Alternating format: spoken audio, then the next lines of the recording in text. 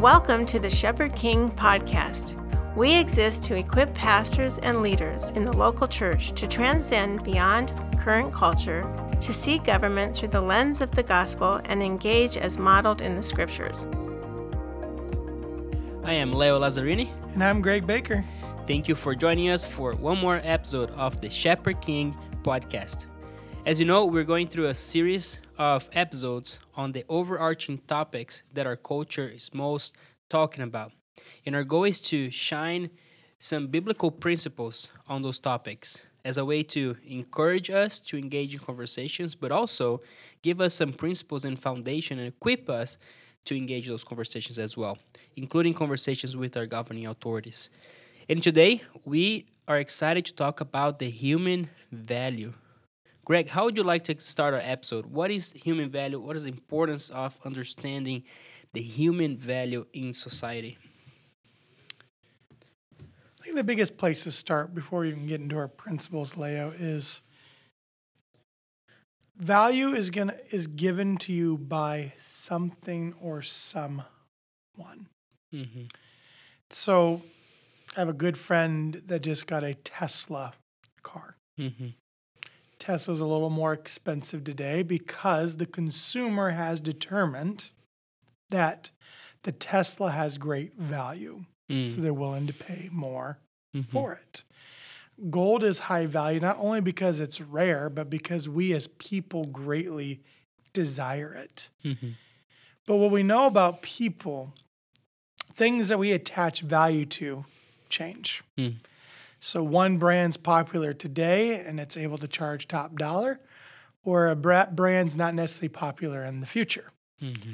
Or when you have a 5-year-old like I do, it might last for 2 weeks in popularity. Mm-hmm. So for the first 2 weeks, that toy has incredible value, but then 3 weeks later it has no value.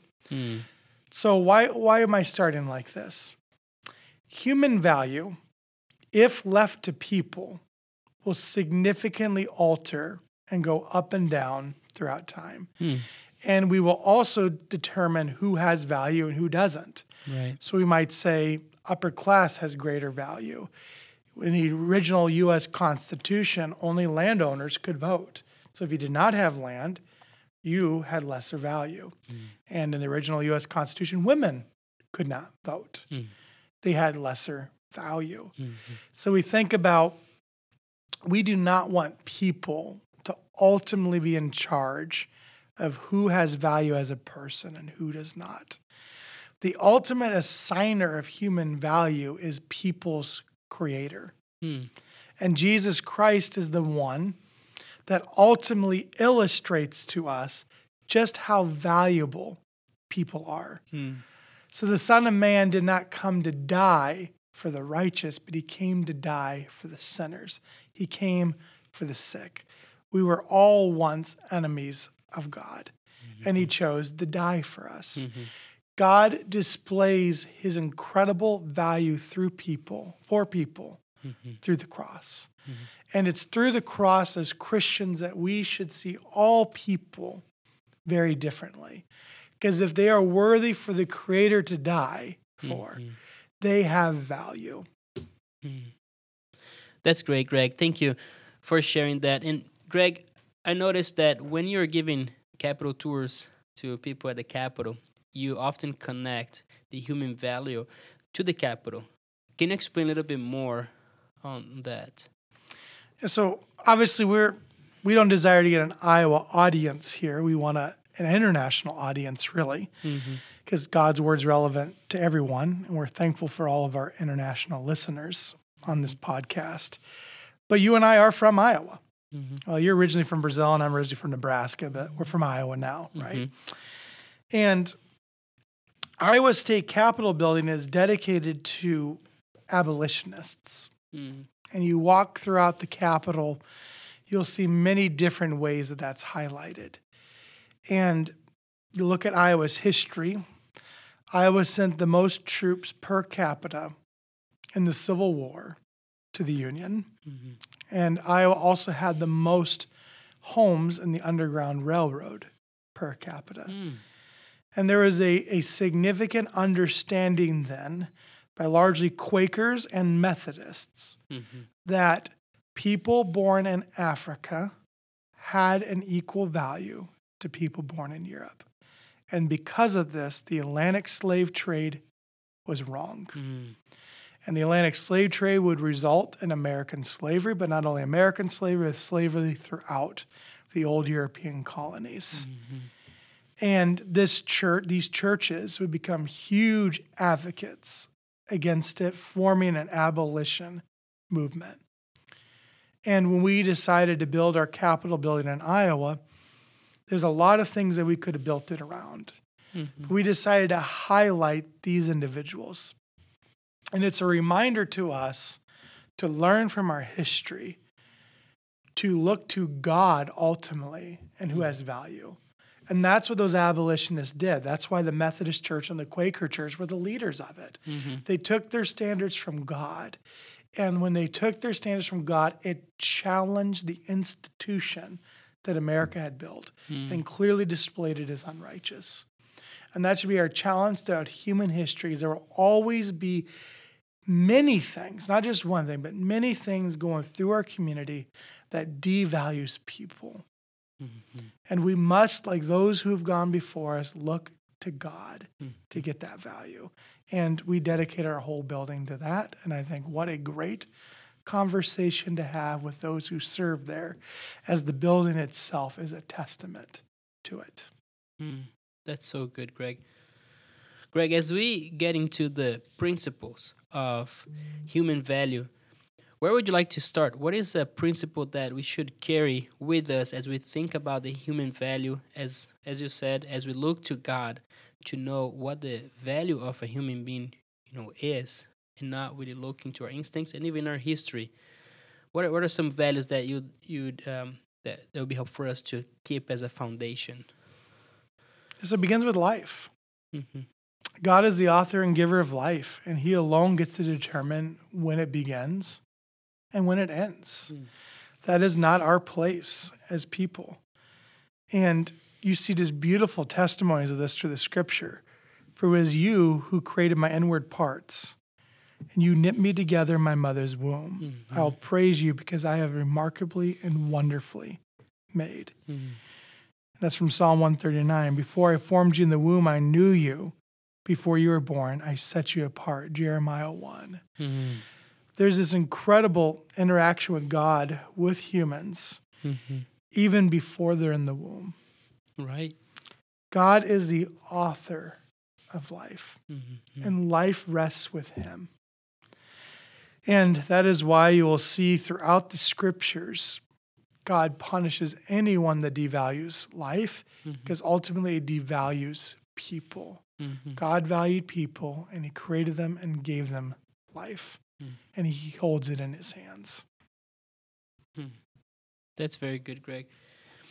And Greg, as we think about God as the author of life, something that he has given to us, what is the commandment that we have from him in regards to that gift that he has given us? How can we be good and righteous stewards of life?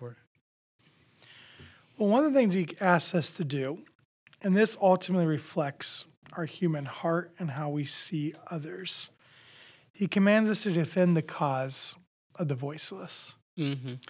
And the scriptures, there is a long list of voiceless. Like he says, the Lord watches over the alien and sustains the fatherless, the widow, and frustrates the ways of the wicked. Right. I think of today, single moms, people who've made mistakes that the culture looks down on. A foreigner that moves in that doesn't know the language, that is trying their best just to navigate. The poor. There's the people that have mental illness. Right. There's so many things that we as people, we will act different towards them. And I've been guilty of this in my own life. It's easier to give time. I think time is one that great things that really illustrates from my heart side. Who do I give time to? Well, people that are easy to talk to and people that don't overwhelm me. And that'll often end up being my close friend group. People that are more difficult to talk to, maybe socially awkward, have some mental challenges. I'm almost powering through the relationship. Mm-hmm. And that's not honoring to God. That's not valuing life. Mm-hmm. And he calls us not only to value them, but to be a voice for individuals, to stand up and speak for them when they cannot speak. And that could be the unborn child in the womb, to your neighbor next door, to the elderly citizen towards the end of their life, where we start questioning, does it have value anymore? Because maybe they're not healthy. Health is not associated to human value. And thank goodness it doesn't, because if we look at our spiritual health, we as people are extremely sick. Thankfully, God did not assign our value to our spiritual health. So why should we assign it to our physical health? So we need to defend the cause of the voiceless. That is our true revelation of our heart and how we see people. It also reveals God's heart, because he is the father to the fatherless. He is the voice to the voiceless. And Jesus really showed us that when he was here. Amen, Greg. There's so many ways we can practically obey the Lord in this command of being a voice to the voiceless. Greg, also, when God gives us life, he desires for us to flourish. He desires for us to grow in that life and experience life in abundance. Can you speak a little bit about that? Yeah, so John 10:10 says, a thief comes only to steal and to kill and to destroy. I have come to may have life and have it in abundance. Well, it first starts with being born again. He wanted to bring us back to spiritual life. He wanted to bring us back into relationship with God. Jesus is telling us and teaching us and showing us that true life comes through relationship with our Creator. And he restored that for us.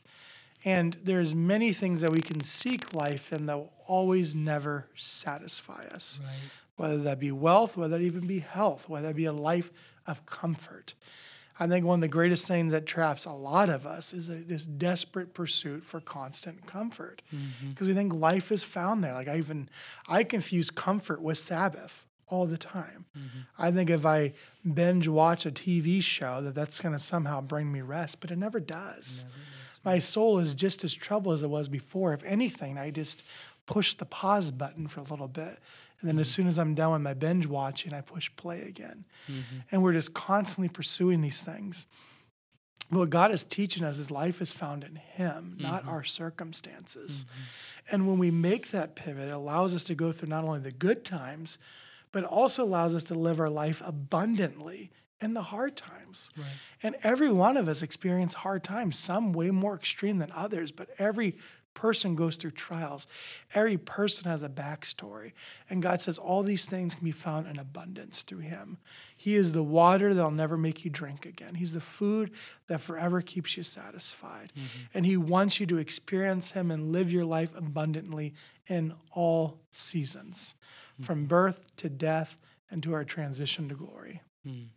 Amen, Greg. It's incredible how a relationship with God gives us a satisfaction that our soul needs, regardless of circumstances around us. This is something that only God can do. Greg, for our next principle, what else can we have as a foundation as we think about the value of the human life? This next principle takes us right back to where we started. Every person has value, simply because God says they have value. Right. And that will always be true. It was true from the beginning with Adam and Eve, and it'll be true all the way to Christ's return. Every person has value. And what is also always true is people will forever want to divide others into different categories than anything you can imagine under the sun and create a hierarchy system. There is no hierarchy system with God. Every person has value. And he has displayed this in every single promise, because he has been making himself known clear back to Eve when he said that there will be a day that a descendant of yours crushes the head of the snake. The gift of salvation has been for all people. Israel was the carrier of a seed of a promise that would be available to all mankind. Abraham wasn't a father of a nation, but a father of many nations. It says in 2 Peter that the reason why God has not returned and he has delayed judgment is he desires all people to be saved. God loves those he created. And unfortunately, we have not always loved our Creator, and we have gone astray. But God says, I will leave the 99 for the sake of the one. I will go after those who are straight. And I provided all people a pathway to me. There is a door. And sometimes like, oh God, you're so cruel. You only provide one door. God is not cruel. He's so loving that he provided a door for us. And that door is Jesus Christ. When Jesus died on that cross, he took the sin of all people and he paid for it so that you didn't have to. And that door, he then 3 days later beat death and rose into heaven and said, all who put their faith in me can come here. And we think about where the church started in Jerusalem thousands of years ago and where it is today. How many different ethnicities and people that have come to the kingdom, and still to this day, God's kingdom is a growing kingdom reaching into the deepest tribes and mountains and nations that you and I have never even heard of. Because God is working to reach all people, and he'll do it in spite of our efforts. He is on a mission of redemption.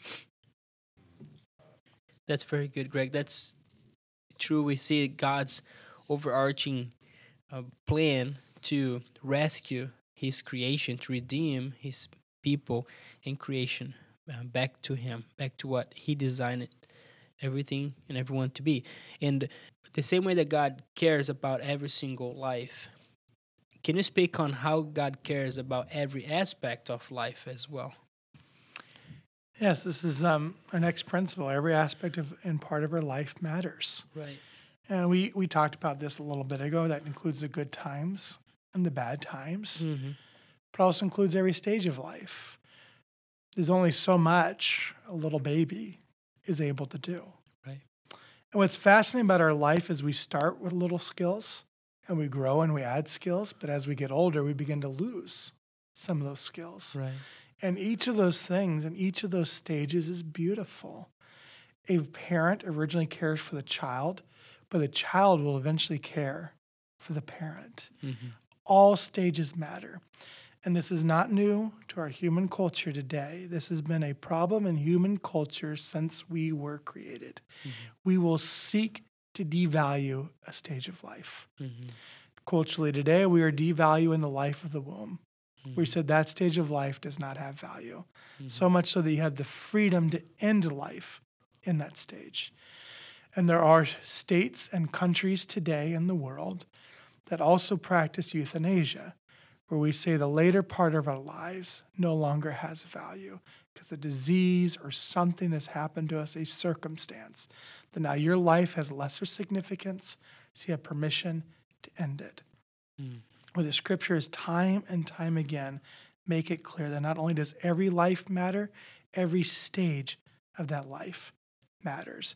God is the God of all life and all stages of life.